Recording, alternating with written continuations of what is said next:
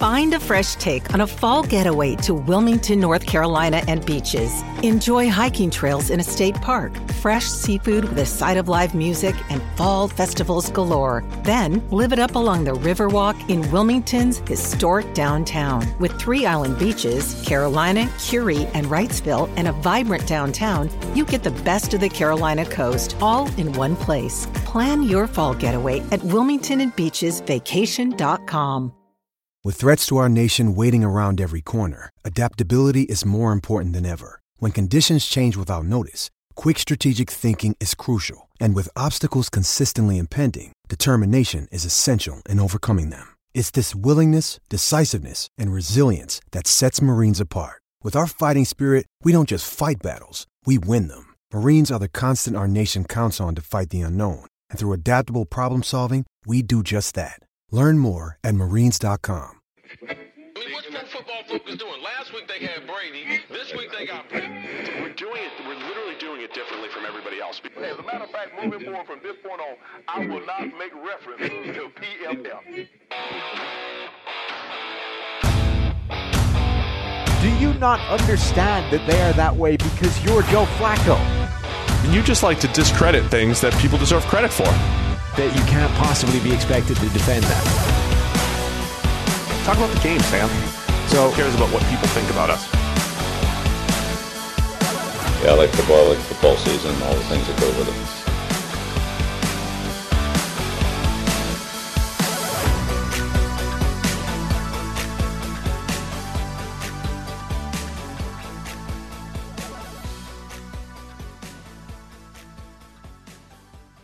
Welcome into the PFF NFL podcast. Steve Palazzolo back here with Sam Monson. Time to review all of Week 6, Sam. Almost all. 2 games tonight. Yeah, it's always throwing us off with the double Monday night games. We'll get into all the action, but first, a quick note from our friends over at Monkey Knife Fight. It's an incredible deal. All first-time depositors at Monkey Knife Fight that put at least $20 into their account while using promo code PFF will receive a free PFF Edge annual subscription. That's right, $40 of value for just $20, and you get the opportunity to turn that 20 into even more money playing daily fantasy and prop games. It's over at Monkey Knife Fight. So go to Monkey Knife Fight, deposit your $20, use the promo code PFF today, and receive a free PFF Edge annual subscription. A whole year for just $20, $40 value, plus you can win even more. And then you can also go to pristineauction.com. They're sponsoring the PFF NFL podcast today. Check out their daily auctions with $1 starting bids on over 8,000 football items up for auction. Pristine Auction guarantees authenticity on every product, and you can use the promo code PFF there for $10 off your first invoice. We're currently giving away a signed Jerry Rice jersey. Just rate and review the podcast. We'll be choosing a winner next week. Jerry Rice jersey. Go check it out. So leave some sort of contact wherever you rate and review the podcast. Sam, let's get right into the Week 6 action. I just love Monday mornings here. Yeah, I love it. There's just so much to take in, so many new takes to spew out to the public. So let's get right into it. We're going in some kind of order based off the 1 o'clock games. The Washington football team and the New York Giants. The Giants are on the board, my friend. They have a win. And look, if your favorite team is in the tank for Trevor sweepstakes, you know, we're going to talk a lot about maybe the future and what to build around. And both of these teams are very much in it. Riverboat Ron went for the win at the end and got Kyle Allen. See, the analytics, they can't take into account that your quarterback's Kyle Allen. And when he rolls to the left, he's just going to They can't. They can't account for that. Can't account for it. There's been a lot of this, blanketed analytics can't do this or that lately.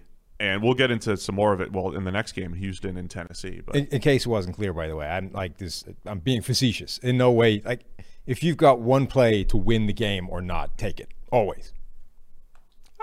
I don't know if it's always, but... Well, all right, one play, in the case of a 2-point conversion, one play from the 2-yard line to win the game, take it. I mean, I'm a fan of that. We'll talk about it in the Houston-Tennessee game. I'm a fan of being one play away from victory. I mean, if it's 4th and 18 from your own 10-yard line, maybe not. But if it's one play from your opponent's 2-yard line to win the game, right? Your options are kick the extra point, which is not a certainty anymore, since they moved it back. Right.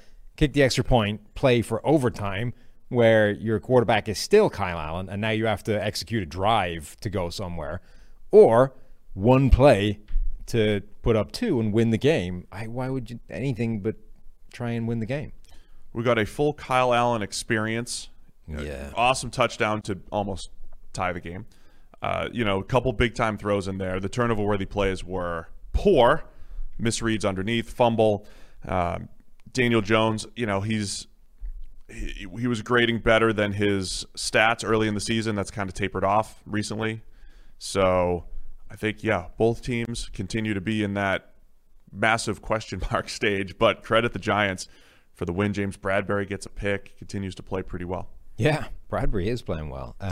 I thought Jones played okay as well. He's in that bucket of quarterbacks that have almost no help.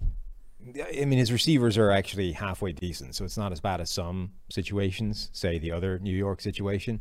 But he's in that kind of bucket, right, of quarterbacks that definitely are not being elevated by what's around them, and yet he's playing okay. It's definitely he's not playing as well as he did earlier in the season, where he was legitimately grading significantly better than his overall numbers.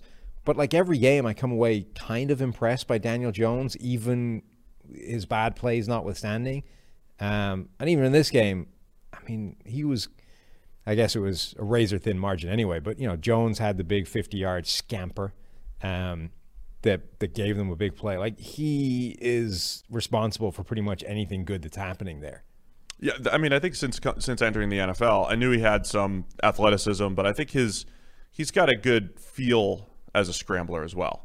I think he does a nice job there. So that's what I've been maybe most impressed with. That and his ability to make big time throws, even though they're far less than it seems for a guy that has the Danny Dimes nickname. So yeah, I agree with you. It's tough sledding over there with the Giants, but they got to win. Celebrate your win, I think. Would you rather the win, or would you rather Trevor Lawrence? I mean, I think you always want a win, right? Nobody wants to be the 0-16 Detroit Lions.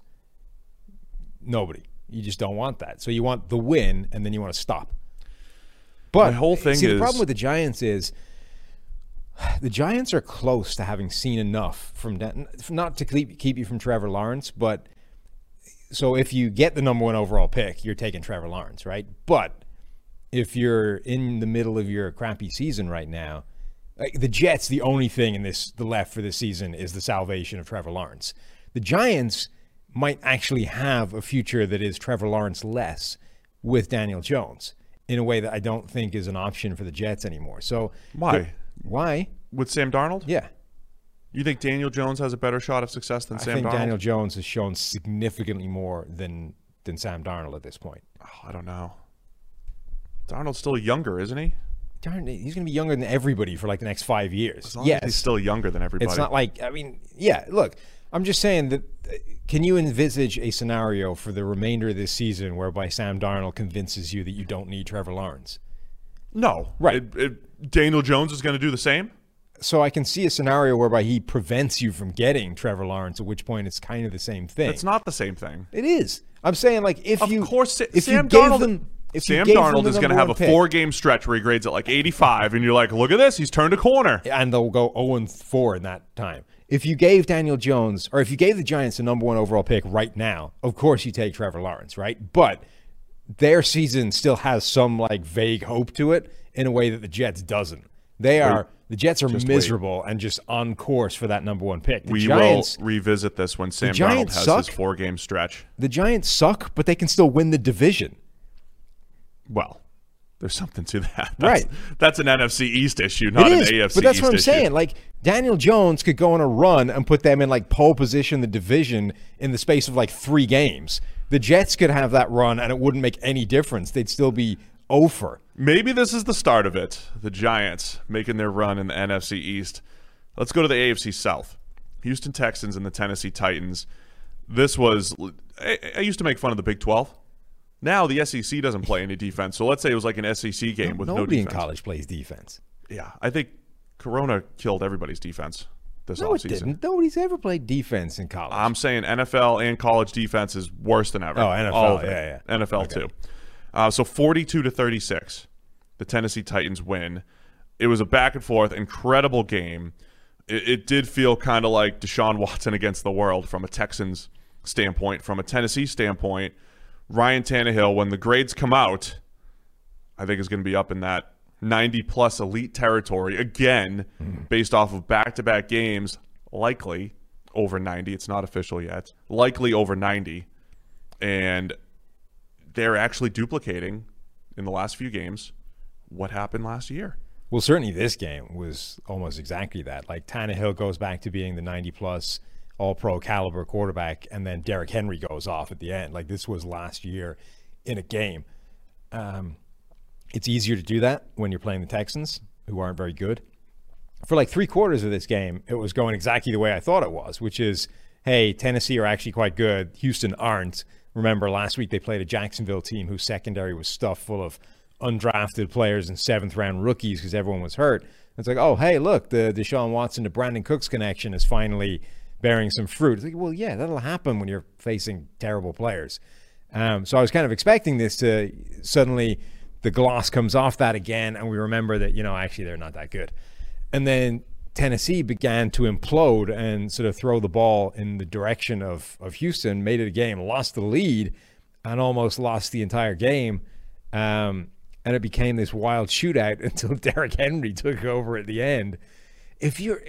How demoralizing must it be if you're a defensive back getting outrun over 94 yards in a straight line by Derrick Henry? Man, that's like classic Derrick Henry, right? Yeah. It feels like all season teams have done a pretty good job of bottling him up. And yes, it's demoralizing. He's really fast for a monster. That's the thing. But like all season, he's been bottled up, and then he just gets unleashed. And as much as we hammer against the run game and all that stuff, there are a few running backs when you don't want to go, let me just give him 25 carries in case at some point he breaks it. But Henry's kind of that guy when you stick with him and stick with him and stick with him. He's not likely, but he's more likely than others to create those big plays like he did, and then gets the game winner as well. Right. It's funny. There were people like trying to jump into my mentions after that and were like, oh, you thought Derrick Henry was going to regress, did you? Like, that was the first game this season where he's kind of been like that. Let's wind it in a little bit. Like, Derrick Henry has regressed this season from what he did last year, and then went off against the Texans, who, again, let's remember, it's the Texans. Houston's run defense is absolutely putrid. Yes. I am so disappointed in one of my favorite players in the league, Zach Cunningham. He just signed the monster deal. I feel like I'm saying this every week. I don't talk too much about linebackers, but man, he's got just some disastrous games this year so far, including this one.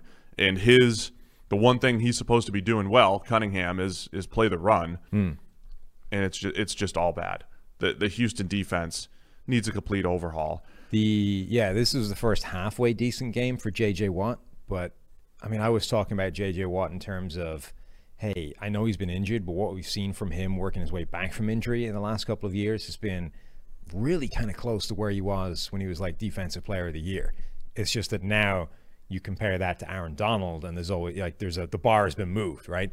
But he hasn't been playing well at all this season. Now, okay, nobody else has around him, so it's not like he has help. But, if you're J.J. Watt playing at the peak of your powers or anything near it, you should be making a bigger impact than he's been making this season. Yeah, I agreed. And he's the only guy there, though. He's I know, the only guy. But at some point, does that even matter? Like, your job, your life as J.J. Watt, and Aaron Donald for that matter, has always been about like winning one-on-one battles and just wrecking what's in front of you. You can do that regardless of whether there's help around you. Like, your whole life is about shooting a gap and causing problems before anything of significance can be like platooned against you. Right. It shouldn't matter that there isn't other people around you making a ton of plays. Like, you should still be able to destroy what's in front of you in a way he isn't this year. So the Texans, really quick, their offensive line from a pass protection standpoint was fantastic. They kept Watson clean for the most part. When Watson's under pressure, a lot of it's his own doing. Watson played really well, made some really incredible throws down the field, first touchdown, tight window in the end zone, all of that stuff. I don't I don't think the Texans are terrible. No. Defensively, they are. Yeah. But they are also in this rut of when something goes right, something else doesn't, right? And it's like, wow, now the offensive line is playing better, as they did at times last year.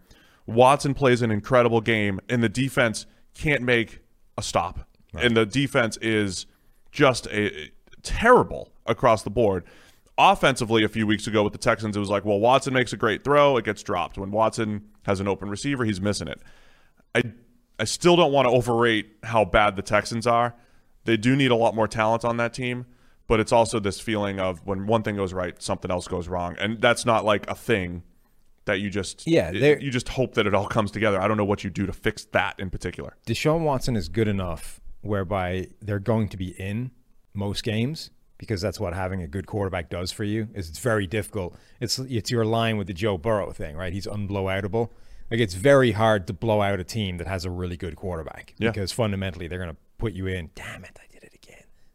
Fundamentally, because they're going to put you again a few times too. They're going to put you in pretty much every game, regardless of what's going on. But it's like it's the difference between being in every game and actually capable of winning them. Like, the Texans are not good, and as I was saying in the preview, their schedule's not easy.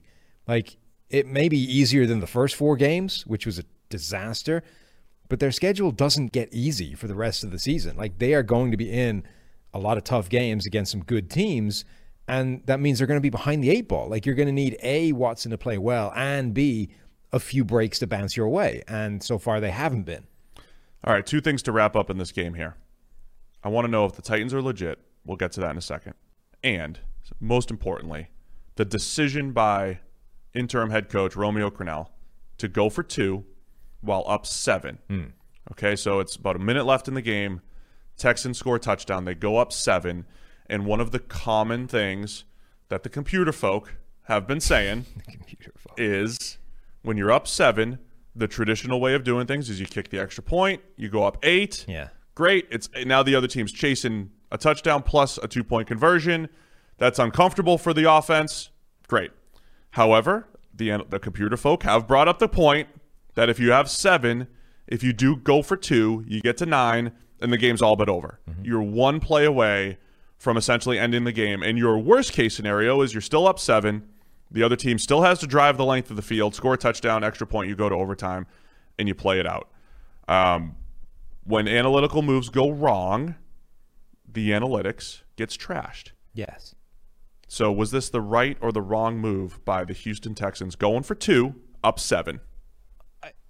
I haven't actually checked what the overall numbers say. My intuition says it's probably going to end up being about a wash, right? Because effectively you're comparing your chances of converting a 2-point conversion with their chances of converting a 2-point conversion, right? Which should be more or less the same when you factor in and our numbers would factor in the quarterback, which I think the traditional ones don't. Which should make it more or less the same, right? Because Watson, Tannehill, whatever. It's going to be close. Generally, I am always going to be in favor of a strategy that ends the game with a play. Particularly, unless you are absolutely staggeringly inept in offense, right? If you have Joe Flacco, you're the 0-4 Jets, you haven't scored a single point, you haven't actually converted a third down until... did they even convert one in that game? Nobody in that game converted one until like the end of the third quarter. Anyway, like, unless that is your scenario and you're like, there is no way we're converting this 2-point conversion. Any other scenario, I say you've got one shot, it puts it to a point of 9 points. It's so hard to get an onside kick in today's NFL. You basically ended the game. If you give yourself one play to end the game, I am generally going to be in favor of that decision. So this one, the Riverboat Ron, go for 2, win the game. Mike Zimmer, go for 2, or go for the 4th down conversion and essentially end the game.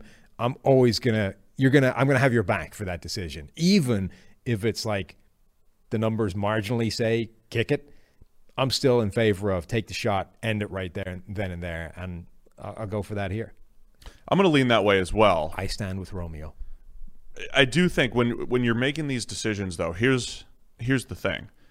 You're changing percentage points in win probability. Right. It's not like the go for it decision. The difference is, though, like when you execute something, there's sometimes a big win to be had there. But the difference when you're making the decision, knowing that there's a success and a failure rate, you're making a marginal, gain or loss here. I think part of the reason this causes problems is because it gets presented in absolute terms, right? You should 100% go for it here. But the reason you should 100% go for it here is because all the numbers say that you gain a marginal extra addition of win percentage points by doing so. Right. Therefore, it is the right call. But it's not to say that like every time you go for it there, it wins. It's just that if you do that 1,000 times, you make out slightly better going for it every time than you do not going for it every time. But I think what causes problems in the brains of, the football people is it's like, well, it didn't work. So it kind of been the right decision to go for it. The nerds didn't factor in that the left guard is having a rough day and blah, blah, blah. Like that, I think just the way it's presented in terms of you have to go for it here it causes issues. Whereas really what it's saying is, look, it's close. It's not a slam dunk either way. There are, decisions where it's like a massive no-brainer one way or the other, right? But this is not one of them. It's close, at which point, yeah, you probably should, but we should probably all be a little bit more careful about how we actually structure the phrasing around these conversations. Here's why it's close, right? If you go for, I like the idea, one play away, you go for it, you win. Then the downside is you don't get it. You're still up 7. You have a chance to stop the other team. The Texans have a chance to stop the Titans, which they didn't do. Then the Titans have to kick an extra point, which is not a gimme anymore, yeah, to tie it up. And then you go to overtime, and still, if both teams equal, it's still a 50-50 chance to win, right? So the ultimate thing, people were calling this a failure as soon as they went into overtime. Right. So they were like, well, you failed. You let the Titans take you to overtime. But built into this equation, so to speak, is the fact that if you do go to overtime, you still have a chance to win. The ultimate result is not avoid overtime or avoid embarrassment or get second guessed. The ultimate goal is to win. So it's all pointed to what are your chances to win the football game. Even if it feels like this decision failed and maybe you gave the other team more opportunities, you still have a chance to win. Ultimately, everything went against the Texans. Had they kicked the extra point and gotten it, again, not a gimme, you're up 8. The Titans still go down the length of the field, and then it comes down to, as you said, their 2-point conversion to tie it up and go to overtime versus your 2-point conversion, which happened initially. So maybe overtime it is a wash.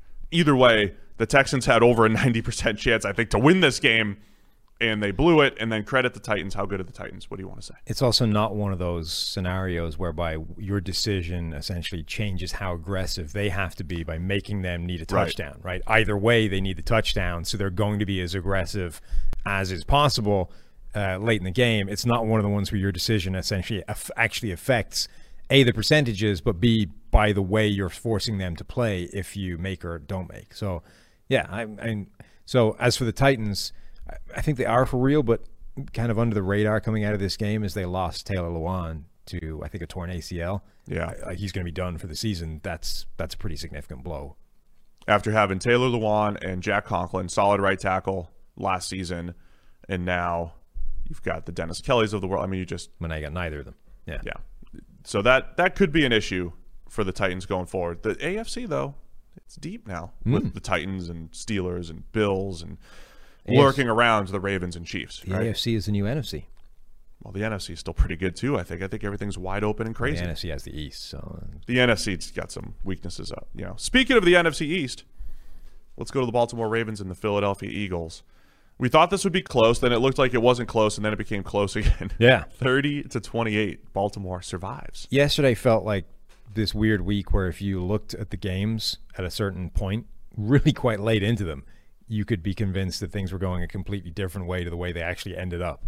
So this was one of those ones where saying, well, Carson Wentz kind of looks fixed, at which point it's good news for the Eagles. It might not matter in this game, but, take the over because Carson Wentz will be dealing, all these kinds of things. And then they were just getting blown to bits. You're like, oh, okay, yeah, that didn't go so well. The Eagles are just getting stomped. And then they made it close in the end. There was just a lot there's a lot of fascinating storylines, I think, in this game. For the most important one, though, is Brandon Graham. I just want to get this on record. We've had like a 4-year running bet on Brandon Graham's sacks. Right, so 2017 he had over 10. He had 12. I won. Yeah. Last year 7. So I have over 10. You have under 10. Yes. Last year 7. Sorry, 2018 7. 2019 9. I just want to say thanks to Lamar Jackson running into 2 sacks, including one for 0 yards that counted as a sack. Brandon Graham has 5 through 6 weeks. He is halfway to you getting lunch after 6 weeks. We've auto-renewed this bet. It's clear? Okay. Because last year I don't think I reminded you about the bet because he was, not doing so hot. Yeah.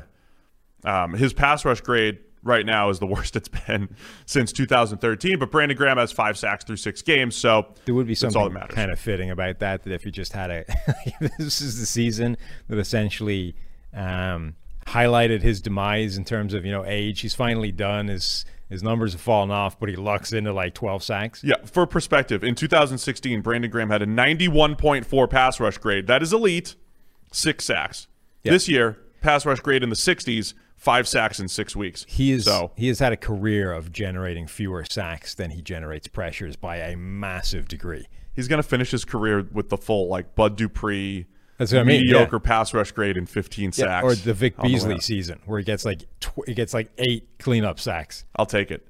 There were so many things that happened in this game. I thought first off, the Ravens, they took Marlon Humphrey when they were playing man coverage. They matched him up against Zach Ertz before Ertz got hurt. Marlon Humphrey just had what a ridiculous game he had all over the place. He had a busted coverage that led to a huge play.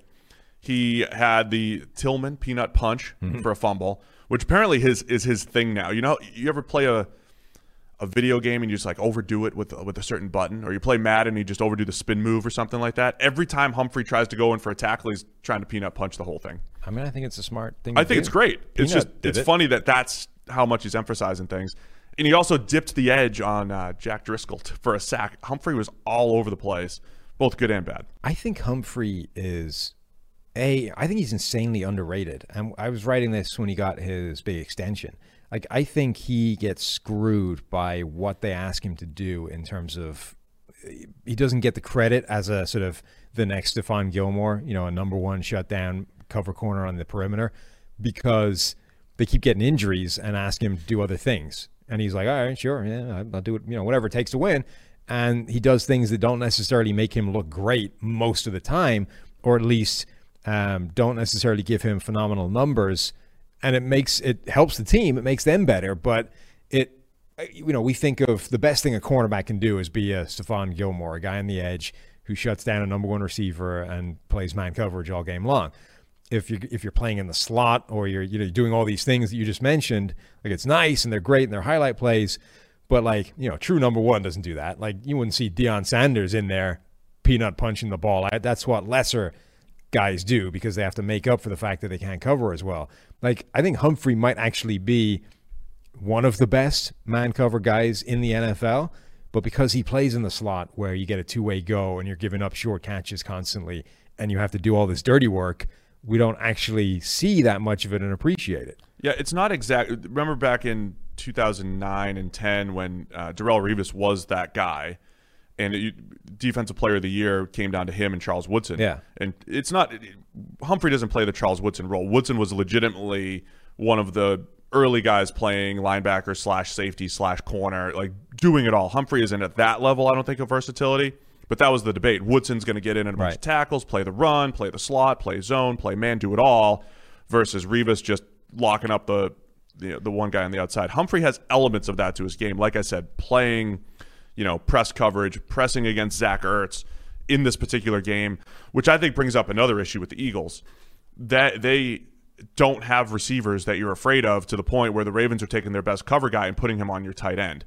As much as Wentz had his first 2 big-time throws were dropped. I mean, this is like I was saying with the Texans, when good stuff happens on one side, bad stuff is happening somewhere else. And the Eagles, they crept back into it, but, man, they just felt overmatched for much of the game. Yeah, I mean, they are. It ended up the way we said it was going to go heading into the game. It just got there by a weird route of getting their ass kicked for most of the game.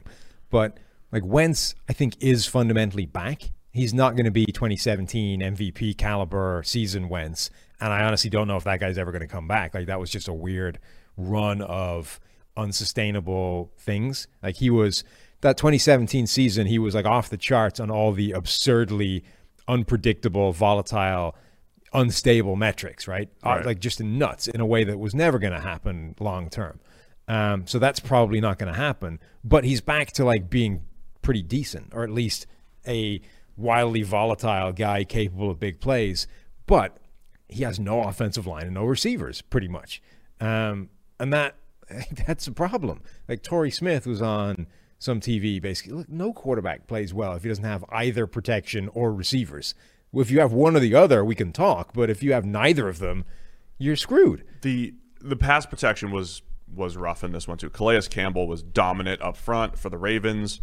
And, man, we always talked last year about that positionless defense from the Ravens. I know they ended up ultimately giving up 28 points, but it was a couple of coverage busts in there that kind of screwed them over, right? I mean, they just make life difficult on offenses other than the Chiefs. Yes. Essentially. Which, by the way, the more of these games the Ravens have, the more insane that game appears to be. Because it's not like the Chiefs are just – I mean, we know the offense was good. It was more that the Ravens' defense confuses the living crap out of every quarterback it plays and every offense it plays because it messes with protection calls and all those kinds of things. The Chiefs, it was like they knew what was coming. Like, they had the answers. You know, like if you're playing Madden, right, and you see what the other guy is calling, and you can make the adjustments and kill it, right? It's like they were seeing what the Ravens were calling on a play before it came, and we're like, oh, you're sending this blitz? Well, then here's where we're going with the ball. And it was easy. Everybody else doesn't know what's coming and just implodes in the face of it. On the other side, when Baltimore offensively, in my notes here, Eagles linebackers are a train wreck. I think all of their middle, they have been for much of the year anyway, but when you go up against Lamar and what he brings to the table. That'll highlight it, yeah. Yes. Still, the Baltimore passing offense feels way more like we defended Lamar so much coming out saying he doesn't just run around and make plays and all that stuff. This year, though, feels like it's way more of that than him comfortably making throws from the pocket. Is this a lack of dynamic playmakers catching up to them? Is it defenses adjusting? Is it the fact that they don't have the dominant run game that we talked about in the preview show? They're just not the same run game that they were a year ago. I know they keep winning, other than the Chiefs game. They keep winning, but this is not the same Ravens offense from last year, and I don't know how concerning that is going forward as the season unfolds. You still have 2 more Steelers games and all that stuff that, still to come. Yeah, it's going to become a problem for seeding, I think. Long term, I don't think it's a problem because I think what we're seeing is a reflection of that there is an underlying problem that the blocking up front is not as good as it was a year ago because Marshall Yanda, a Hall of Famer, walks away and you replace him with somebody that isn't a Hall of Famer. And, how good that interior ends up being is, I think, still a fluid thing. But right now it's definitely a downgrade over what it was a year ago. So something is not going to be as good as it was last season. Also, Lamar's been injured and he's clearly not 100%, and I know he's like taking off and making scramble plays and all those kinds of things. He's still able to play, but I don't think they want him to be or to do the things that he's been doing when the offense is 100% yet. They're trying to protect him a little bit in terms of what they ask him to do until he is 100% healthy, and then they can go back to more of that run-focused scheme. And then I think there's a degree of, last week we were talking about how they basically treated that game against the Bengals as a scrimmage, right? We know we don't have to deploy Lamar in that way. Let's just try and pass. I think they are consciously trying to improve that area of the offense because ultimately this team wants to be a Super Bowl team. They know that at some point they're going to have to knock off the Steelers and they're going to have to beat the Chiefs in the postseason. Like, those are the teams they are focusing on, at which point Lamar has to have that club in his bag. Like, you have to be able to, all right, we're down 14. The offensive game plan has gone out the window. You need to drop back and pass and chase the game a little bit. right now, there's no evidence that this team is actually capable of executing that against a really good team. I think they know that, and they at least want to work on that in the course of games that they think they're winning anyway. So I think it's sort of 2 or 3 things all lumped together are causing this offense to not look the same as it did a year ago. But they're messing with my fantasy team, Sam. That's unfortunate. And a lot of fantasy owners are very upset that if they have Mark Ingram, J.K. Dobbins, or Gus Edwards, they don't know what to get every single week. Well, yeah. I mean, to be honest, if you're a fantasy owner and you're messing with the Baltimore backfield, that's kind of on you. Yeah, but it was okay last year when I had Mark Ingram. Yeah. It was okay. Now I doubled down on him. It's not good for me. No, I wonder if it's just they are passing more. And this is the whole part of passing being more efficient. Passing sometimes is uncomfortable. Like your completion percentage isn't great or what you can have a bad passing game is still more efficient than a good running game over time. Now a great running game like they had last year, great. That's different. But maybe that's part of it. They're pivoting to more of a pass-heavy approach. And look, they still ran the ball a ton yesterday. But the uncomfortable pass game is still going to be more efficient than a good running game. And even though it doesn't feel great, you're still going to score more points over time. But it affects the balance of the way this offense works. Like we were talking about, one of the reasons Lamar looks so good as a passer last year is because what he does in the run game and the run game period opens things up for him as a passer, right? He is his own best weapon in terms of what he does. His threat on the ground makes his own life easier in the passing game. But when you work away from that, when you pull back from that stuff, suddenly it doesn't open up the spaces it used to in the passing game. And it's like a self-defeating circle, right? Edging towards the passing game actually diminishes the effect or the effectiveness of the passing game because it was the threat of the run when it was so good that opened up all those spaces. Right. I agreed. There is a dependency there that, I think the Ravens still want to get back to. Let's go to the Atlanta Falcons and the Minnesota Vikings. I picked the Falcons to win this somewhere. I don't know if it was on this podcast or not. I think it was. Did I do it here? Yeah. When I put in my official picks, I did. I was on the live show this week, and I apparently hit about-faced from the preview podcast because I picked the Falcons. Everyone else has been snake bit by the Falcons and betting on them. It's like, I'm not touching them. I was like, no, the Vikings. Yeah, ride the Falcons. This makes a lot of sense. And it turns out it did. But apparently I didn't. Apparently I was the other way on the preview podcast. So. Well, I mean, look, if you do as much media as we do, there'll be a lot of weeks where you just pick both sides of a game and, hey, you're right. Yeah, somewhere. Freezing cold takes. Somewhere you're Take right. that, as long as you hedge. Look, I've been saying for 4 years if the Falcons are better than they've been showing. Yeah. This finally showed it this week. Or as somebody pointed out, was this the dead whale game? You don't have a dead whale game against another dead whale. That's the thing. You can't whales. you have a dead whale game against a live and kicking whale like the Saints. That is true. What the Falcons are going to do is beat the Bucs late in the season or beat the Saints late in the season or whatever it might be. Against Minnesota, man, Kirk Cousins starts off with 3 picks. Again, not every single one his fault, but the first one, throwing one right to Deion Jones. Not great. And I can't believe Cousins salvaged his stat line again. This was just classic Cousins. Plays horrendously the whole time and then just at the end of the day, get that passer rating back up. But look, Atlanta's offense, Julio Jones becomes a monster once again. Matt Ryan plays a nice, efficient game. This is what they're capable of. Coming into the season, it was supposed to be the Falcons have a baseline of success when Matt Ryan and those playmakers are out there. And as bad as their defense is, it doesn't matter. They should at least have that baseline of success, and I think this is what they should have been here in Week 6. Yeah, I think it was. This was what Atlanta is capable of, and they were decent. And that offensive line is not horrendous either. Like, I think it gets a lot of criticism because of how the offense generally has been wallowing in mud and just getting stuck and not going anywhere. But that offensive line, like, part of the reason Todd Gurley has been so successful this season, despite not looking like Todd Gurley when he was, MVP caliber Todd Gurley back with the Rams, is because the offensive line is shoehorning some pretty big holes for him to run through, and he's able to generate a huge amount of yardage without looking absurdly dynamic and incredible on the player that he once was. Like, that offensive line is not garbage, and Minnesota's defense is. It's funny looking at pass protection numbers from yesterday. It was a lot of the tight ends and backs that let the Falcons down. Whereas with the Vikings, it was center, tackle, guard. It was the line. It was the offensive line. I mean, for Drew Minnesota. Samia has been a terrible starting guard, and at some point, and then they had to replace him. So that was only likely to go one way.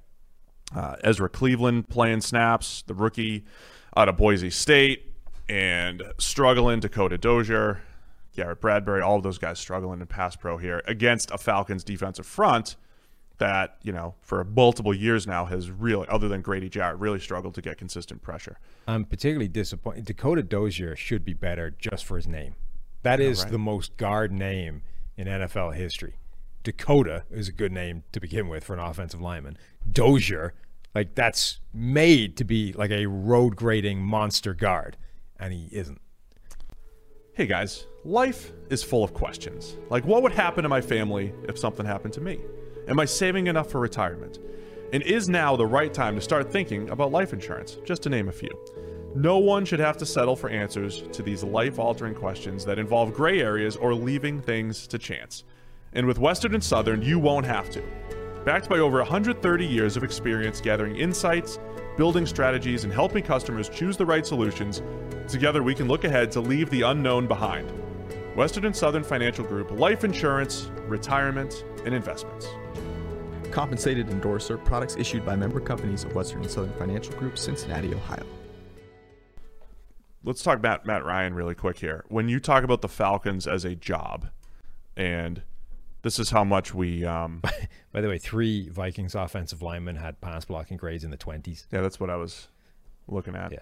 Not great, Bob. Not good at all. Not great. I don't know. On the preview pod, were we just ready to move on from Matt Ryan, figure out what the Falcons are going to do? I wasn't. Well, we were discussing the possibility, weren't we? I don't remember where this stuff came up. Yeah. Well, I'm back on the train. He had a nice game in a dome on the road. He's great. Look, do you look at the Falcons' job and say, we've got Matt Ryan for at least a couple more years, and we flirt with the next quarterback? This is an attractive...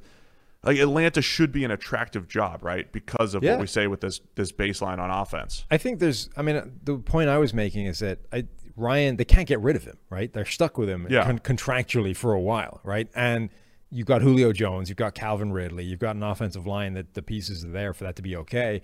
I think this is a team that can rebuild with Matt Ryan at quarterback and then figure out how you transition to the next guy somewhere down the line, right? You're not in a position where you blow this whole thing up and start over from scratch with a rookie because you're stuck with Matt Ryan. He's there. So I think you can rebuild this thing around him pretty well, and then you try and work out how you get a next young quarterback. I think that's fair. Minnesota?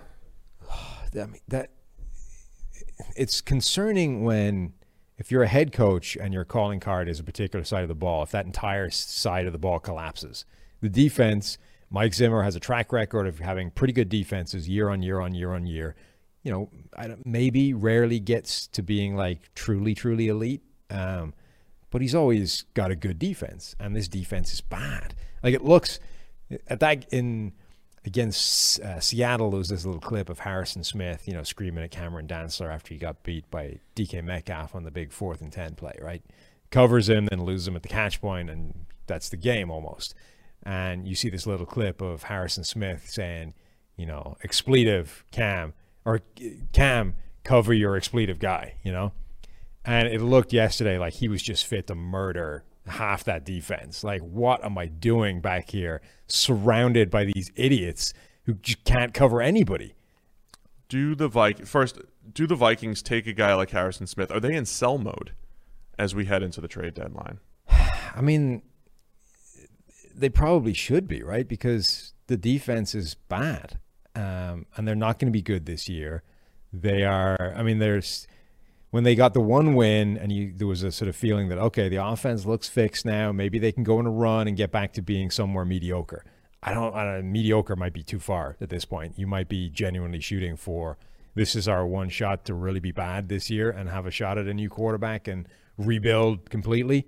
If Dallas wins tonight on Monday Night Football and takes control of the NFC East with their 2 wins, Are they looking for an Anthony Harris, Harrison Smith? Are both safeties guys that you would put up on the trading block? And even though the Vikings brought in 15 draft picks last year, you still need more as you rebuild. If Dallas wins tonight, they get to 500. They have 3 wins? They get back they have 3 wins. 3-3. A commanding lead in the NFC East with 3 wins. With 500. That would put them 1 game back from the Rams. But True. Look, if you're the Vikings, I don't see a scenario whereby that defense gets fixed quickly. At which point, if you've got a guy like Harrison Smith, who's still one of the best safeties in the NFL, you already have another one in Anthony Harris. You could probably flip one of those guys for some pretty impressive draft capital at a time where that could be useful. But the other thing that struck me, I like Cameron Dantzler as a corner, 3rd-round rookie. I think he can cover people really well, particularly given his physical limitations. But he has now had like back-to-back games where he's had to cover DK Metcalf, then Julio Jones. That guy is like 180 pounds. How do you cover a guy that outweighs you by 50? That's huge. The difference between him and like those true number 1 guys in the NFL is just absurd in terms of size and physicality. Look, we talk about this if the most important thing for receivers is getting open, the most important thing for corners is preventing guys from getting open, being in tight coverage. But then you get to the catch point, and you have to at least do something. Part of the reason why we really liked Marlon Humphrey coming out, if you read his scouting report, it's sticky in man coverage. He covers well. He can stick with receivers. He'll lose the catch point a lot of times, though, when he gave up some big plays. But that's the type of stuff that, fluctuates a little bit over time. I think your point with Dantzler, though, is fair. He does cover pretty well, but the catch point stuff might be so difficult for him against physical receivers. Is it always just going to be this big weakness where he's working from behind? And it also becomes harder to cover well throughout the route if you're just physically overwhelmed. Like if you're trying to hand fight with a guy and his hand is like swatting you with a baseball bat and your hand is like a bamboo reed in comparison. I don't think the average fan at home realizes how physical wide receivers and cornerbacks are with each other. When you see hand fighting, it looks like a little slap fight. But those guys are strong. Yes. And when you see receivers get knocked off their route by a physical corner who's got, strong hands and knows how to hand fight, and alternatively, receivers who know how to use their hands can push cornerbacks off their routes. You have to be strong through the route, not just at the catch point. Think of it just in terms of like press coverage, right? If a guy comes up and tries to jam you at the line, if your contact on him just shoves him right out of your way, you win. Like the difference between a Cameron Dantzler trying to jam you and a Stephon Gilmore trying to jam you is immense. And it's just, this is the worst 2-week stretch for him possible, right? It could only get worse if like next week you have to deal with Chase Claypool, but he's had back-to-back weeks where he's been trying to cover a guy who can run at least as fast as him and actually significantly faster if you just go by official 40 times, and the dude outweighs him by like 50 pounds. And that's just like you're in a no-win situation at that point. So let's move on. Minnesota, let's sell. Start selling, Vikings. Yeah. And they're going to make some Cousins decisions. There's a lot going on with the Vikings. Let's go to the Cleveland Browns and the Pittsburgh Steelers. We had it as one of the games of the week. You guys loved our preview over on YouTube. Everybody was reading it. A lot of Browns fans thought we were disrespecting them. But we can claim victory though, right? This was the game. I don't want to claim anything. I want to claim victory. I want to rant about Baker because that was horrendous. Because he sucks. He was bad. Yeah. And Mike Renner's going to write an article about. Already has. Is it already up? I shed a single tear when I saw it come in. I know it's going to be up at pff.com. Like, time to be really concerned about Baker Mayfield. Here's what I saw. For the very first snap, because I've seen the film, the very first snap was concerning. And all it was a 5-yard scramble from Baker. 5-yard scramble, but the Steelers are in too high. They have one of the most classic concepts in football. You got a stick concept to the trip side. You got slant flat to the other side. And all you do is when you see too high, you work the stick side. You got a little hook and 2 out routes, and that's the side that you work when you see too high. It's just classic football. And the Steelers weren't even disguising. It wasn't even like a late rotation or anything like that. And Baker takes the snap and he works the wrong side of the field. And, of course, nobody's open on the slant flat side. And, so he starts there, and then he goes back to the other side, and nobody's open there because it's too late. And then he ends up scrambling for 5. And immediately I'm thinking just the easy stuff, the stuff that we call, quote-unquote, easy. Not for me, not for you, but for an NFL quarterback, working the right side of the field and taking an 8-yard gain when it's there needs to be taken. And it wasn't. And then the next play, pick 6. Yeah. His next pass is a pick 6. And the same thing, it wasn't like Minkah comes down, he's in a lurk roll. He was there. He wasn't disguising a whole lot, and Baker doesn't see him, and he had other options to work to. Well, it's the classic example of, look, they're going to have that first slant covered, so the window is the second slant coming in behind it because all the coverage has gone to the first one. Now, it is a pass that gets picked off a lot. Like, it's one of those ones where the quarterback wants to hit the first read. Yeah. So he tends to throw it way more than he should, and that's what happens. But, again, like the better quarterbacks realize that's happening and take the second slant in behind it, and that would have been to Odell Beckham, and it probably would have been a pretty big gain. So, the thing that – so, to start off, right, this game I suspect was a no-win Baker game, right? This was inevitable that he was going to get his ass kicked. The Steelers, with the most blitz-happy defense in the NFL, with the most pressure-happy defense in the NFL, going up against a Browns offensive line that's got guys missing, a Baker with busted ribs, and it was set up to be a repeat of that Baltimore game in Week 1, and it kind of went exactly like that. Also, it looked like the Steelers D generally had a beat on like the snap count. Like TJ Watt was jumping the snap. Oh yeah, a lot, really bad. Baker's second pick, like TJ Watt looked offside. He jumped the it was really snap close. So well. Yeah, I was going back and forth to see if he actually was offsides, but he timed it up. Yeah, well. So they had a timing on that as well, which didn't help and made things even worse.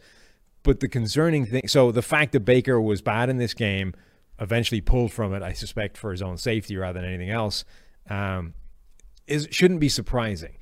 But what is concerning is the stuff we've just been talking about. It's the basic misreads that is bad. Like the thing that was worrying me last year and the start of this season is that idea of just not being comfortable in the pocket and causing a lot of your own problems.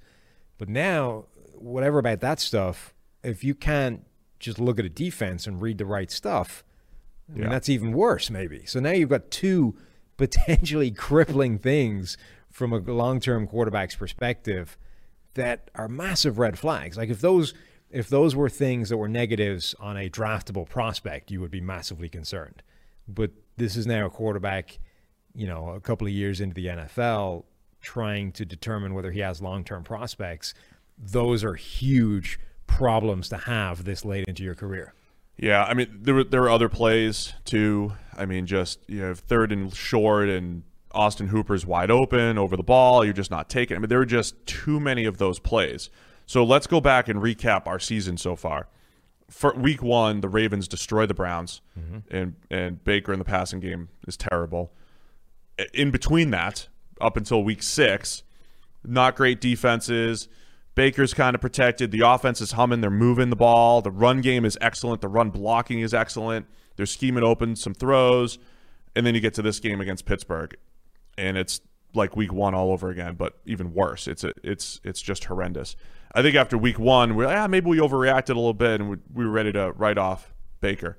But now there's two games, the two most crucial games, the two most difficult games against the Ravens and the Steelers.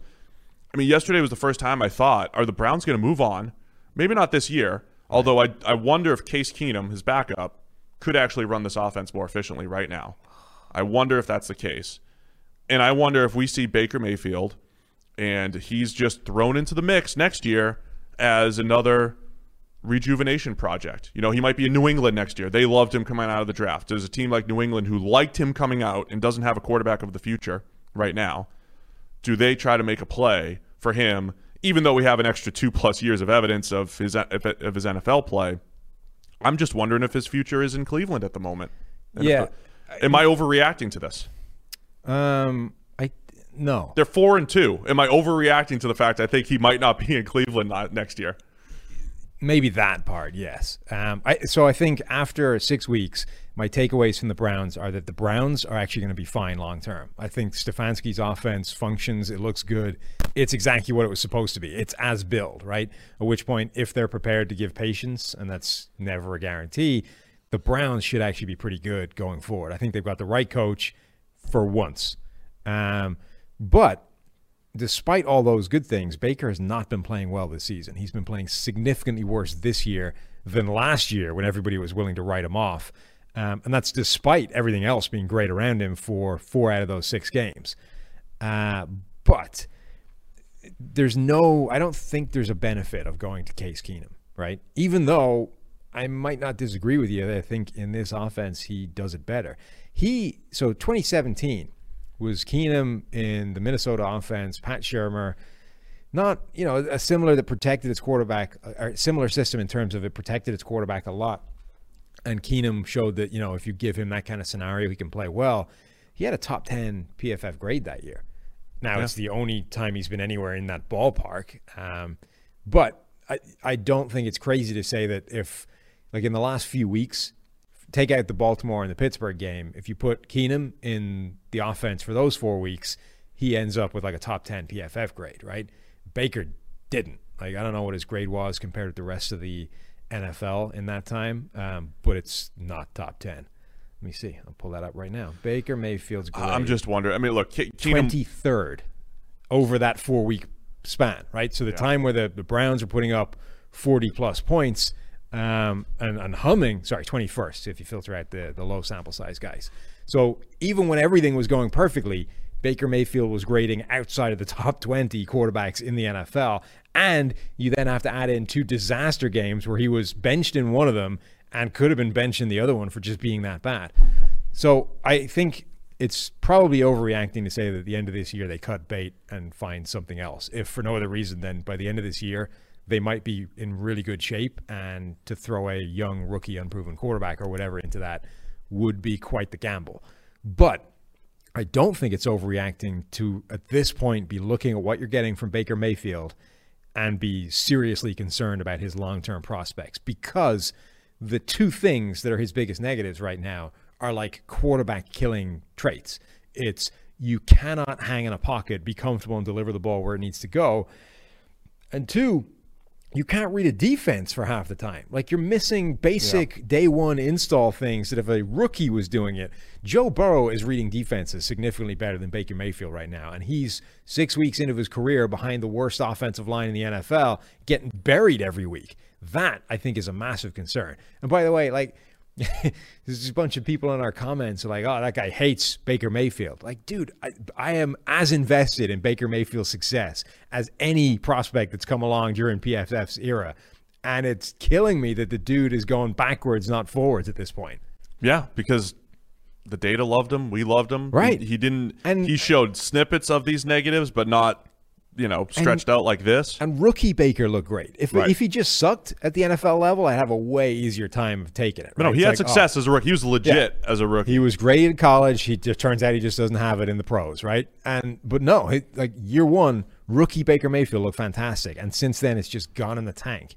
On the Steelers side of it, the defense, this is what, they were hoping for coming into the season. They're good. Yeah. But they hadn't been good on the back end, throughout much of the season, but this was Minkah finally making that play. That was what kind of showed that was what made Steelers fans so excited when he showed up last year, was those big plays. They do lose Devin Bush for the season. Yeah. That's a tough loss in the middle of the field. But the back 7 played probably their best game of the year for the Steelers. I just want to laugh at Big Ben for a minute. Our guy Bruce Gradkowski, fellow PFFer. He's from the Pittsburgh area. Always watches the Steelers closely, and he's buddies with Big Ben. Yeah, they're buddies. And he was tweeting yesterday about how much Big Ben hates RPOs and then run pass options, right? And they ran 3 at the beginning of the game, and they were just horrendous. Big Ben, who he works the screen game pretty well. He's got a quick release. He can do a lot of that stuff. He looks so uncomfortable running an RPO. You stick the ball in. You got to read a linebacker.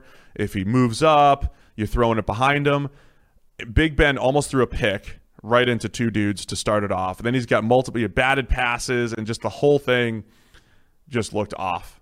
And the RPO in general should be easy money. It should be like, just make the defense wrong, steal 8 yards here and there. I don't know if we would see another one from the Steelers the rest of the season. Big Ben hates play action too. Yeah, right. Well, he's one of those hates guys turning his back to the defense, even though it helps him. But he's had success without it throughout his career. Is there something to, like, I don't know, do coaches need to take back some of the power from these like star quarterbacks who like, I don't like doing this, I don't like doing that, like. With play action, yes. With an RPO, if you're just going to lose 2 or 3 RPOs, maybe. But like Ben not wanting to run play action because he doesn't like taking his eyes off the defense. Rodgers not wanting to run motion and stack formations and stuff because he doesn't like messing with the pre-snap picture. Like all these things that quarterbacks have sort of decided that, hey, I don't really like that because it.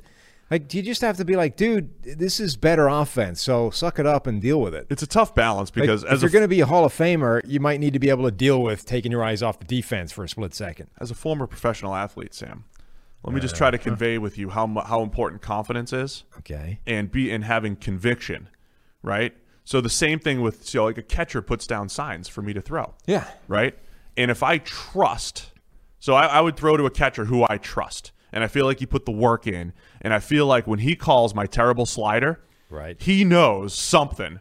Even though I don't want to throw it, he wants me to, and I have conviction, and I throw it, and we're in tandem. If you don't trust the catcher, and you don't trust the play caller in this instance, you're not going to have that same conviction. So I think there's something to that. And I think up until this game, say Aaron Rodgers, I think he had that. He was trusting Matt LaFleur up until this past game when they were terrible. But those first 4 games, they were in sync and there was trust. 4 games, and it's different. And then you feel better about doing something out of your comfort zone.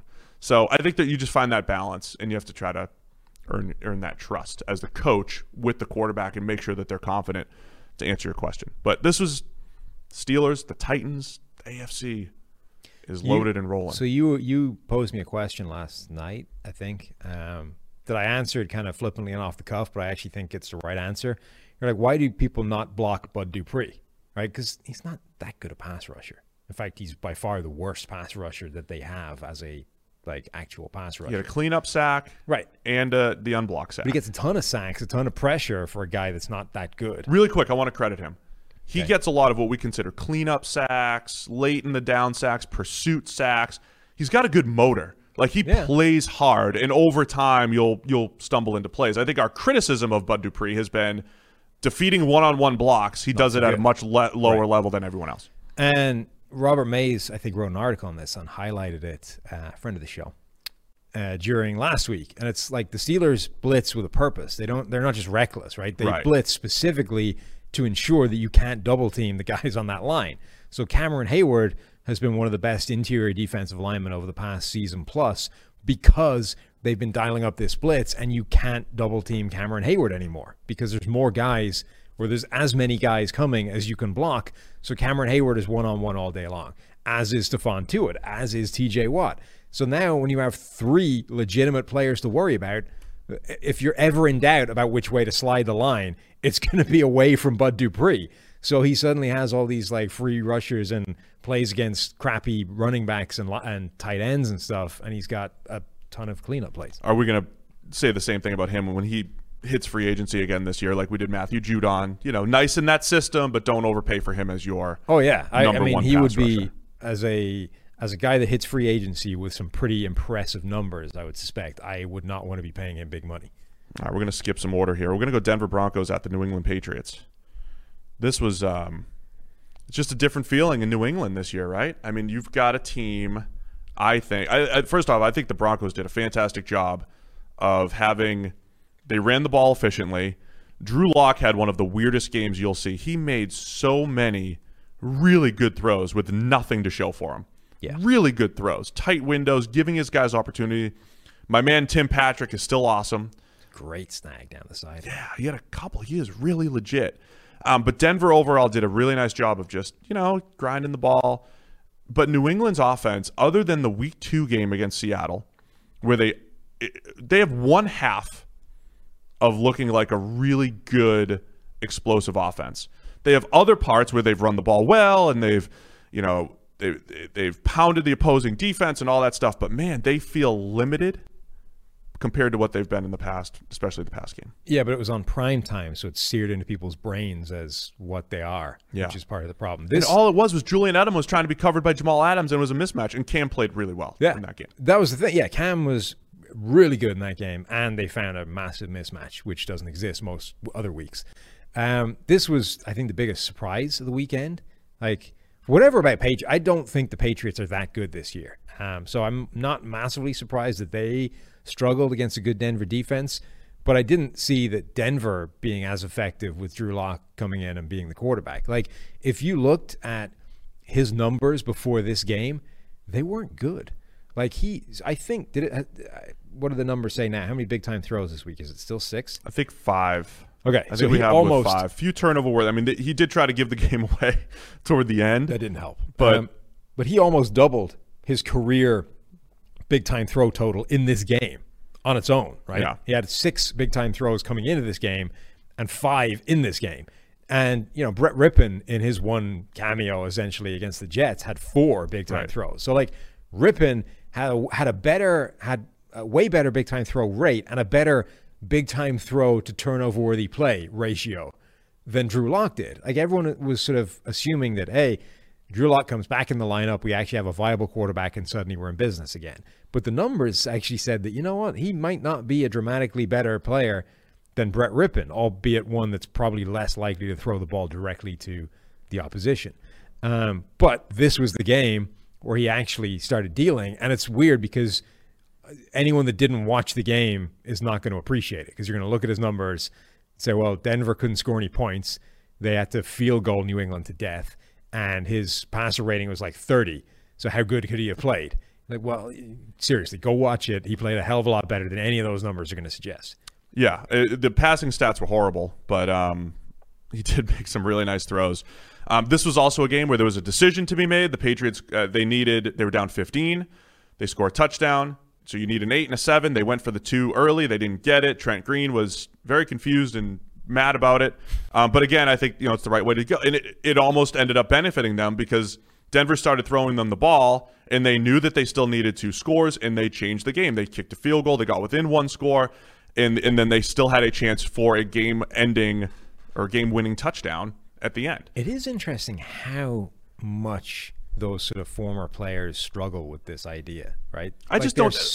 You just have to put work into it. That's all it is. But, like, Rich Gannon almost lost his goddamn mind. He had, like, a little card that he was waving at the camera about when you go for 2 and stuff. Like, he was off on one. So maybe he did research. He's got different numbers. I think he just if you have a card. But he just had, like, the old card that says you go for 2 in these specific scenarios where, like, and Trent Green, as you say, was disgusted at the decision, like, ranting against it. Those kinds of things. Like, if the league is clearly changing and pivoting in a direction, would you not maybe, find out? Like, would you not at least question what you're saying, right? Instead of if this comes up, I'm just going to rail against it like we're in the 1990s. Like, maybe go, all right, well, let's figure out what they're thinking here and just check I'm not an idiot before I go off on this rant. Like I said earlier, the tough part is the good decision is 2% better than the bad decision, right? But it's a binary. This is good. This is bad. So that's where I think you lose a little bit of but it's the just messaging. It's so bizarre how upset they get over this. It's like, this is a terrible decision. And again, it's like we just talked about. Like, it's pretty close either way, right? So even us saying, well, it's a no-brainer. Obviously, do this is a little bit of a silly way of presenting it, but to be so adamant that that's like the worst decision you could make is going for 2 in this scenario it's bizarre to me. I don't understand why they don't take a beat and I just think it's just when you learn, because I didn't know. All of us didn't know this at one point too. All of us had traditional thinking at one point and then evolved as we got more information. It's maybe they don't have the information yet in a lot of scenarios. So I get why you initially think that way, and I get why it's a process. But that's why I'm saying, like, at this point, when you see so many of them, if you're Trent Green or Rich Gannon, I know you were in the league for a lot of time. You played really well. You were a great quarterback. But, like, when you see this going against what you think, would you not, like, think, all right, why is this happening? Let me just check that there's not something I'm missing before I go off on, like, a 2-minute rant that goes off on Twitter. Did you hear Chris and Al's discussion last night? They were arguing about it in the hallway, and they talked about it on air and Al was on the side of, why would you go for 2? And Chris was backing us up in this general go for 2, so and so people are still. Al was very upset. Okay. On the broadcast. I just want to give credit to the Broncos defense. Pass rushing wise, Shelby Harris, ton of plays. One led to an interception. Bradley Chubb making some plays. I think, though, on the back end, Michael Ojemudia and Bryce Callahan both played really well for Denver. I think so Broncos defense played excellent. The Patriots offense, was this just what we thought coming into the season? Our initial thoughts, our prior preseason explanation was Tom Brady struggled last year statistically because guys didn't get open. Cam Newton's probably not as good as Tom Brady, even at this point in their careers. He's going to struggle passing the ball with the same guys who probably aren't getting open. And that was a factor yesterday. All of that, too, the Patriots haven't really practiced in 2 weeks, too. Right. Like, we have to throw that out there. But it was a rough offensive performance. I think we're definitely seeing the limitations of having no receivers, which was their problem last year. It's their problem this year. Damiere Byrd might be their best receiver, and Damiere Byrd is not good. Right. He's dangerous because he's faster than anybody else they have, but this is not a good group of receivers, and it was a problem for Brady all last season. It's a problem for Cam Newton. Like, your margin for error is so small when this is your receiving group, and if you go up against good corners like they were going up against, at least yesterday. I mean, Ojemudia hasn't played well this season, but he played well yesterday, and Callahan is good. They don't have the margin for error for Cam to be off. Like, late in the game, he had the 4th down play, and he just missed it, right? Like, if your receivers are bad, every one of those throws needs to be perfect. It's the thing we talked about for Cam for years, that if you get guys that can't get open, you're forcing him that every pass he makes needs to be pinpoint accurate. And he isn't a pinpoint accurate quarterback most of the time. So your offense isn't going to be good. They got Patriots have the 49ers next week. I'm losing my take that they're just going to beat the bad teams and lose to the good ones. They lost to a team that, on paper, Denver, they shouldn't have lost to.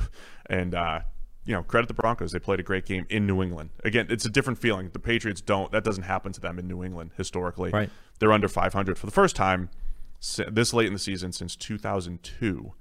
Packers at the Bucs. Let's get into this game. The 4:00 game, supposed to be the game of the week. Packers get up 10-0, looking dominant early on, dominating time of possession, and then Aaron Rodgers throws a pick 6. 2 tremendously difficult to explain things this week. 1, the performance of Aaron Rodgers, and 2, how you end up with a late slate of games, one of which was the Jets against the Dolphins. 2 games. I think the NFL just want that 4:00 game, certain 4:00 games, to feel like a primetime game. They want the whole world. They want to get a good rating, essentially. Okay. That's what it is, right? I guess. Because it obviously doesn't make sense to make a hardcore football fan watch 9 games in one window, and then 1 game in the second window, and maybe glance at Jets Dolphins. God. So this game on paper, I thought, was a good game for Green Bay. And the one thing I was most sure about is that, hey, Green Bay's offensive line has been amazing. You mean going in? Yeah.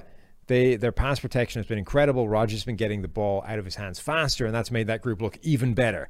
And Tampa Bay lost Vita Vea. Like, they're not going to be able to get a ton of pressure. It turns out Rodgers just got buried all game long. He started off okay, and then it's like the pick 6 broke something in his brain. And from that moment on, he seemed intent on throwing more interceptions. Now, the second one, I don't think you actually blame Rodgers for. But in our world, that falls incomplete. That was a great play. It was a well-thrown slant. Yes. That the defensive back made a great play on, which resulted in a deflection that landed in the hands of a safety. Like that, in the world of our turnover-worthy play world, that isn't a turnover-worthy play. It wasn't worthy of ending up as a turnover. Right. It just ended up as a turnover because of a great play by the defense. That one falls incomplete, but 97% of the time. But he had multiple other plays that were turnover worthy. Like, he threw the ball to Antoine Winfield Jr., who dropped it. That should have been a turnover and wasn't. So Rodgers was intent in this game on tossing turnover worthy plays left and right in a way you just don't ever see him. Like, he hadn't had one at all before this game. There was that, plus you have Mercedes Lewis wide open up the seam. Missed him. And he missed him. Anytime you have your offensive tackle wide open up the seam, you got to hit him. And so that was what was interesting about this, too. It wasn't just the turnover-worthy play flood from Rodgers. It was his accuracy was off as well. Every compliment that we gave him through 4 weeks, accuracy's back, decision-making's pristine, all that stuff kind of went out the window in this game here. So something was off after that pick six. And I don't know if there's a little – there's just a big body of work of Aaron Rodgers playing really well throughout most of his career. But I don't know if there's a little front runner to him right now. He's feeling good. They're up 10-0. He throws the pick six. And then the second pick, even though it's not his fault, it's snowballed. We don't believe in momentum or anything here, but clearly something changed in how Aaron Rodgers played the game after the two picks. He just got rattled. He was also jawing with Ndamukong Suh all through the game, in a way that, they were saying the last thing you want to do is make Aaron Rodgers mad. But this almost seemed like it was like it seemed like Suh was winning the mental battle, right? Yeah, like he's messing with him. He's giving him late shots. He's roughing him up a little bit after the ball's gone, and the two of them are going back and forth, and it's like you can see that this is Rodgers just getting more and more pissed off, and it's not resulting in the determined pissed off Rodgers that's going to beat you because of it. It's resulting in this Rodgers who's like he's just missing everything, trying so hard to like rub it in Suh's face, and then even plays where Rodgers was making a play, like he hit Devontae Adams up the sideline, and Adams just doesn't get his feet in. Like he's backing up really towards the sideline. Yeah. Throw is exactly where it needs to be, and Adams just can't get the footwork right. Ends up being an incomplete pass. Like again, like everything just sort of was a little bit off for this Green Bay offense. Plus, you lose David Bakhtiari. Clearly, that's going to have an effect on your pass protection. Just didn't go well for Green Bay. I also, from a Bucs standpoint, I mean, those linebackers, Levante David's already one of the league's best in general, but they fly around the field. And then defense in today's NFL, if you guys have been listening to the podcast for a while, I use the word capable a lot because that's essentially all you can ask for on defense is a capable defense. And that is the Bucs in a nutshell. In a given week, with what Carlton Davis brings on the outside and Jamel Dean on the outside, plus the linebackers flying around, they are capable of putting together high-end performances. Their aggressiveness, their ability to just make quarterbacks make decisions a little bit quicker than they'd like to because they're flying around and blitzing a ton. Carlton Davis and Jamel Dean especially had just a monster game yesterday. So that was a good performance by the Bucs on the back seven. And then offensively, Brady to Gronk had a little rejuvenation. It did. I thought they didn't play. They didn't have the ball a lot on offense, the Bucs, because of all the way the game flow went. But Aikman was talking about a little bit how this was a little – you've been saying all year is how much of the old Brady comfortable offense is going to be combined with Bruce Arians. This was a Brady ball control offense early and then 3 big-time throws to Gronk that, created chunk plays and created that flipped the field a little bit. That was a little bit more Patriots offense as far as the style went. And I think that bodes well too. Once Chris Godwin's back, this offense is going to be tough to defend, especially if Gronk has those extra turbos that he can bust out every now and again. It's nice to see a blocking tight end get in the end zone every once in a while. That was a really nice catch. But was. Brady had 3 big-time throws, all tight window throws to Gronk. Yeah. And if he's making those plays, plus with Mike Evans and Chris Godwin and Scotty Miller's deep threat, and Tyler Johnson had a touchdown and emerging the rookie that we like, that is what people anticipated coming into the year for this Bucs offense, and they're finally all on the field together.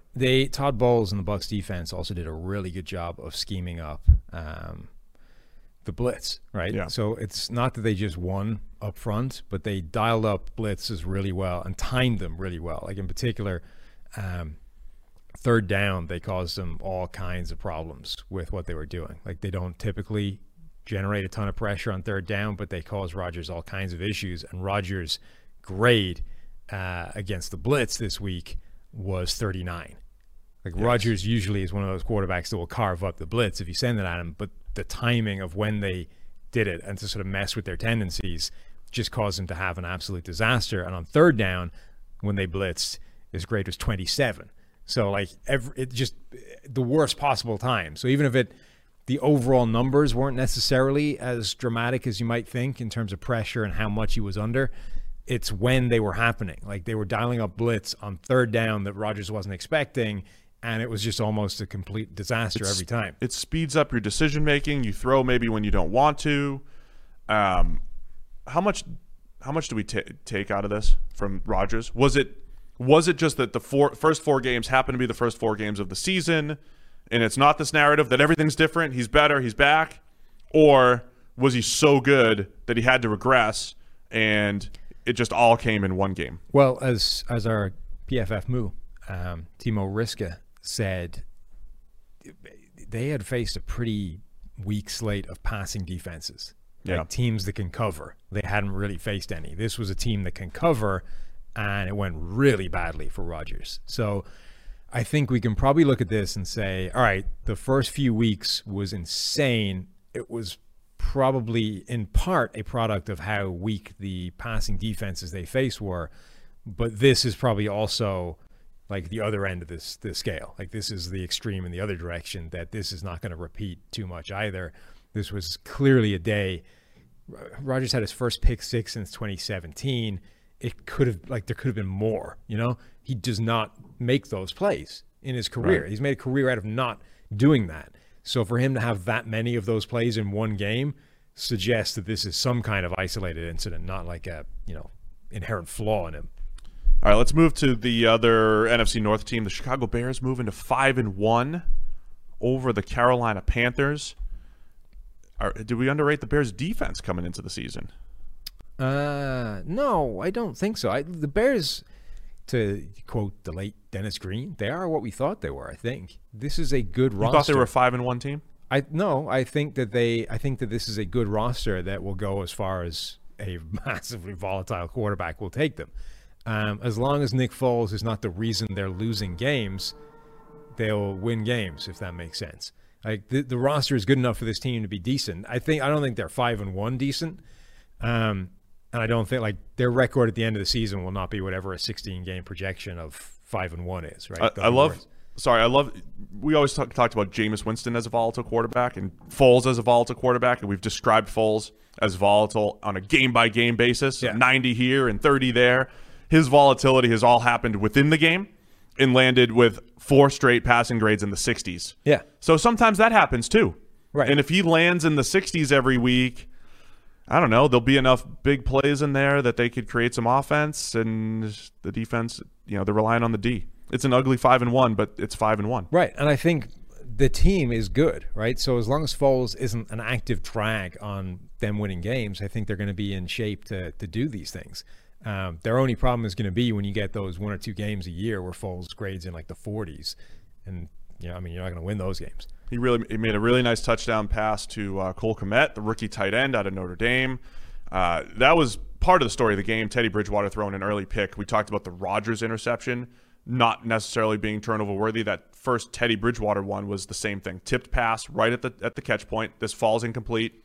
99% of the time. Tayshaun Gibson ends up picking it off. I mean, just that play alone completely changed the course of the game because the Bears had that short field for the touchdown. So are you going to buy into the Bears at this point? I'm asking the same. Yeah, I'm asking the same question again, but right. Like what? I just don't want to give. I don't want to give them enough credit. It's the ugly 5-1. Okay, so because Green Bay lost, they're now top of the NFC North. So is the question: will the Chicago Bears win the division? Let me just say this. I think they are closer to the 2018 version than they're the 2019 version. 2018 is when they won the division. The defense was tough. I can't wait to watch them play Green Bay a couple times, and I think that battle is going to be fantastic. They're having a guy like Jalen Johnson playing corner the way he is as a rookie. I mean, that is, to me, those are the stories for the Bears. Is the fact that here's the difference between, say, the Bears and the Vikings. Both teams 2 or 3 years ago, especially on defense, were fantastic, depth everywhere, and now this year, the Vikings look like they're still trying to figure out what they have, and the Bears have actually found some replacements. And they have guys like Tayshaun Gibson and Jalen Johnson in the back end. Like an overhauled secondary compared to that 2018 team, that's really playing well. I mean, so look, they are 5-1, but they're plus 12 in points differential. That's right. That's what I mean. That matters. The Ravens are also 5-1, but they're plus 75 in points differential, and they got their ass kicked by the Chiefs. Right. So, like, that matters over time. Yeah. Fundamentally, they are probably not as good as 5-1, but I do think that roster is good enough to have them in contention. So I guess I'm buying into them that they're a pretty good team. I think they'll make a wild card spot, but I suspect that Green Bay still wins that division. All right. That's fair. Carolina moves to 3-3, and Jeremy Chin with a really nice interception. Still looking for Derek Brown. Got after the quarterback a little bit better than he had previously, but, like, you know, they're still in rebuilding mode. They were, wow, I can't believe they got to 3-2 though. They overachieved, I think, early on. The Panthers. They moved to 3-3. Let's get to Sunday Night Football. Los Angeles Rams, San Francisco 49ers. Did this game go as expected? Did we overrate the horrible Jimmy G performance the previous week against the Dolphins? This is such a weird, I mean, both these teams, when you look at like who they've played, is such a bizarre, like the Rams' entire win schedule is based off the NFC East. They're 4-0 against the NFC East and 0-2 against everybody else. The 49ers before yesterday hadn't had a win outside of New Jersey. Their 2 wins had come against the Giants and the Jets, each of whom were winless at that point, and they were 0-3 in their own building. Like, I don't know what to make about that at all. So, I mean, yes, it was concerning heading into this game that the 49ers had 3 quarterbacks, each of whom had shown terrible play in the last 2 weeks. On the other hand, like the entire Rams sort of the entire Rams record is built on a house of sand in terms of the NFC East. So we don't know what to make of them either. I guess this was one of the more difficult to analyze games because the outside factors in terms of what we're weighing in these teams were so bizarre. I think in this one you have I just love this matchup all the time. Shanahan, Sean McVay, everybody thinks of them as good play callers, good head coaches and all that stuff. The Rams had played such a clean brand of football through 5 weeks. They had just, and again, NFC East, whatever, but they had taken care of Jared Goff, created open throws. He wasn't missing a ton of throws, but he wasn't making any great ones. It felt like there was way more on Goff's plate in this one, especially as the game got out of hand. Early on, they tried to protect him. And then the Niners, I mean, there were open throws left and right, and Garoppolo was doing a much better job of executing the offense now. I think it just shows, you know, you can create Kyle Shanahan knows how to create offense, and I just think he did a better job of that than McVay in the Rams offense, Kevin O'Connell. In this one, Shanahan did a really nice job of bouncing back. I mean, their entire game plan, particularly early, was based off Jimmy Garoppolo not having to play quarterback. Like, your passes are going to be touch passes at the line of scrimmage. It's going to be jet sweeps. Like, we're going to do whatever it is we can do. A-Dot was -2 at one point. Yeah, for a while. Yeah. Until they finally took that one shot 2 yards beyond the first down or beyond the line of scrimmage for the first down on 2nd and 3 or whatever it was. Like, his average depth of target for the game was 4.8.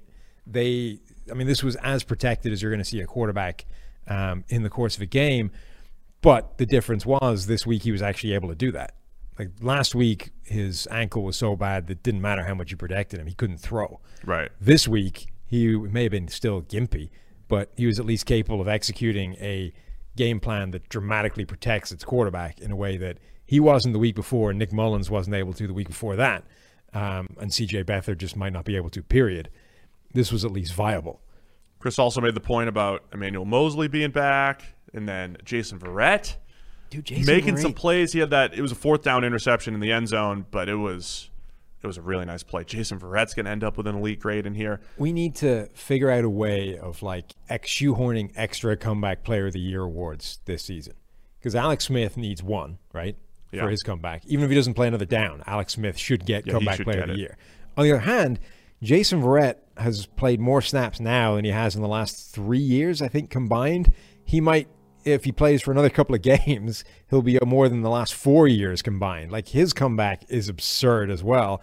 And you've got Aldon Smith, who was out of the game for 5 years. I know, right? Like, and there's still people out there that are like, oh, Big Ben deserves it because he hurt his elbow.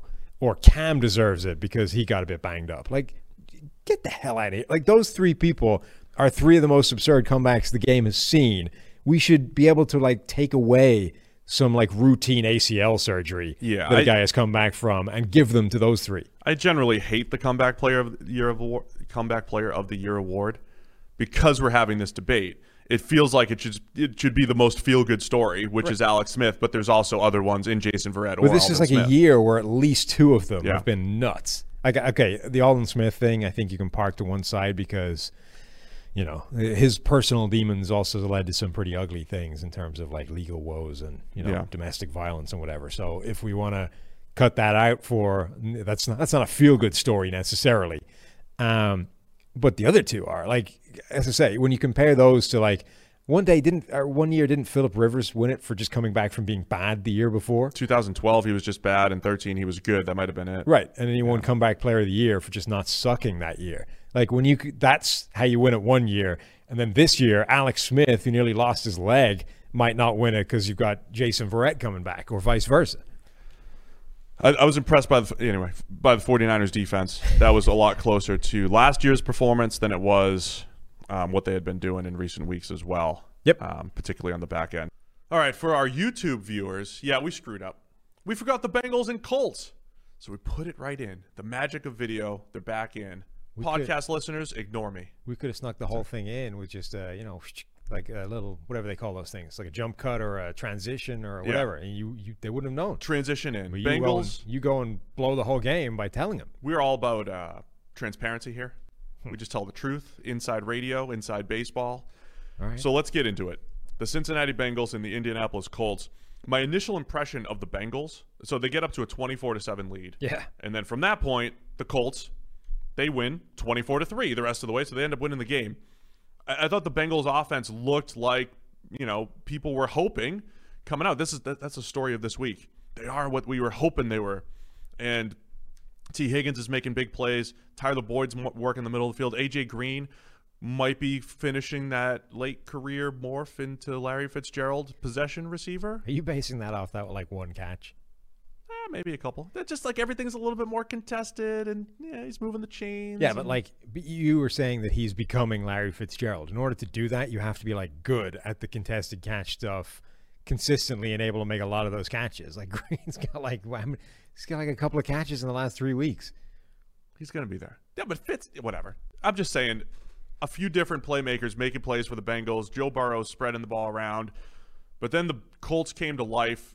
Locked down the passing lanes a little bit more. Pass rush got home a little bit more. It was actually not the worst performance by the Bengals O-line that we trash every week. But credit Phillip Rivers and the Colts for battling back, and Rivers made a bunch of pretty nice throws down the field. Yeah, I mean, the one thing – so this was a good bounce-back game from Rivers, right? It's not like it was perfect. There's always a bad throw in there for Rivers. The dome. He went from outdoors back into the dome. Certainly has to help, opened right? the roof, though. Does that – so it was an outdoor game.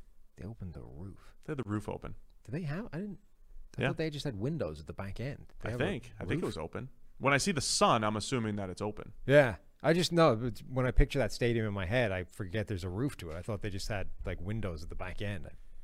I could be wrong too, but I'm pretty sure it opens. Yeah, I think you're right.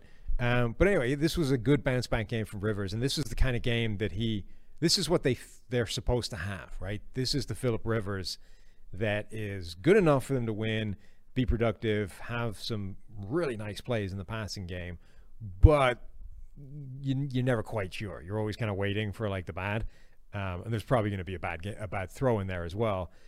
But at least it's not what it was last week, which is so many bad plays it just prohibits you from winning. The other side of things, Joe Burrow is a kind of a bounce back game from him in that it wasn't a disaster like a week ago, but I think it's not time to get worried, but Burrow is starting to show some signs of the weight of pressure that's coming down on him in terms of you can see him now start to take his eyes off downfield and start to look at the rush and start to get a little bit twitchy in the pocket even when guys aren't necessarily getting beat. And I just think that I don't know that you can play behind pass protection that's as bad as this for a extended period of time without it having some kind of attritional effect on your play. And I think we've just started to see creeping signs that is now weighing on Joe Burrow. I like, unless you're Peyton Manning in terms of being so entrenched in the like unimpeachable technical aspects of your game. There's no amount of playing behind Tony Hugo will change it. I think every quarterback in the NFL eventually starts to get worn down by that level of pass protection, and we're starting to see it now for Burrow. And this was one of the better games that they played up front. Yeah. So you're saying it's the residual effect of every single – we described Baker as seeing the rush way too much and all that stuff, and I don't even know if that's from bad offensive. That's just Baker losing his pocket presence a little bit. I think I'm more concerned when I described Burrow coming out is the velocity on the ball. He had a lot of throws at LSU that were they were great accuracy, and they get there at the college level. And, fans say this all the time. Well, that'll never work at the NFL level. And there's an element of truth there. Like, you got to be a little bit quicker, right? Everything's a little bit faster at the NFL level. And that was the game-ending interception from Burrow. Julian Blackmon makes a really nice play on the ball. He's making a ton of plays right now. The rookie safety for the Colts, 2 picks, 4 pass breakups in his career through 6 weeks here. Those would be my concerns. He had a misread, threw the ball right to the linebacker underneath Burrow, and then he had the Blackmon interception. I don't know. Like, he's got to be precise in the middle of the field, and we're not always seeing that. That's kind of what I felt about Darnold's arm, actually, is that there were so many of those plays in college where they just landed in a bucket as opposed to actually showed great arm strength. Look, I don't want to get too down on Burrow. I think he's played well outside of that Baltimore game, which is basically a no-win proposition when you're dealing with what he's dealing with. I don't want to make out like he's the problem, right? Yeah. Of all the problems in Cincinnati, I think Burrow is, even within the offense, way down the list, right? I think play calling, I think offensive line are the 2 biggest. But the big question for this year was, look, he looks really good right from day one, but can he survive playing an entire season behind this offensive line without it having a lasting detrimental effect? This is the first time that I think that's now a serious question, because it's the first time that I think you can see evidence of that line play having an effect on his game. It's changing his game in a way that can't possibly be good long term. Definitely something to keep an eye on going forward. I mean, that's for the Bengals, for Bengals fans this season is, watching Burrow's development, watching to make sure that he doesn't get broken. Huge game for the Colts. I mean, I don't know where the Colts are going to end up going, but they're coming off a disappointing game against the Browns. They're back to 4-2, and you have an undefeated Titans team sitting ahead of them. And how hard could it be? AFC South? Maybe it's getting more hard. It's getting harder. It's getting harder in the AFC South. It's more difficult, but it's just a huge game. And I don't know if you're going to look back to this game. It's a Bengals game at home, sure, but you might look back at this game and say, okay, this coming back from this 24-7 deficit is what turned the Colts season around. I like to look at those little pivot points, but it's huge. If they lost to the Bengals and they fall to 3-3 with the Titans sitting there at 4-0, their division's not completely lost, but it's close. And wild card spots are hard to come by in the AFC now. Yeah, so huge really game for the Colts. It is. The Colts feel like one of those teams that are going to be bouncing around all season based off the Phillip Rivers game you get. Like, if you get the game where he's shot putting late to the flat for pick sixes, right, you're going to think the Colts suck. If you get a game where the Phillip Rivers that they're supposed to get, a few big-time throws, maybe one bad play in the game, otherwise pretty efficient, like, the Colts are a good team. They're a little bit like the Bears in that regard, and that the rest of this roster is good enough for this team to be a wild card team, to maybe threaten for the division lead, but where they end up on that spectrum is entirely dependent on the quarterback. Xavier Rhodes, ex-Xavier Rhodes, continues to play pretty well this season. I really think the Colts, they lost a little bit of that luster where they had that incredible defense through 4 weeks of the season. Right. They got crushed by the Browns. Even in this game, you're giving up like 0.6 EPA in the pass game in the first half against the Bengals here. That's really bad. That's really high. So they're not on the way to becoming the 85 Bears like it may have looked for 4 weeks. But Indy's one of those capable defenses. Generally don't give up the big plays. Got torched by T. Higgins behind the D. But, they'll be that middle-of-the-pack type of team that's going to compete in the playoffs. They're also – they miss Darius Leonard when he's not on the field a lot. They do. I don't want to say friend of the show. What's the opposite of friend of the show? Enemy of the show? Colleague? Guy that hates us? Of the show? Guy that we've had on the show who was not happy with us? Former guest of the show who dislikes when we grade him low. I think he's sitting on his grade right now. I think he knows that if he just sits out a few weeks, he'll be in that top 101. Okay. Well, anyway, they Just miss kidding, Darius. when he's not on the field. They miss him a lot, and I think that in addition, they were definitely a little bit of fool's gold in terms of not as good as they looked early in the season based off their opposition.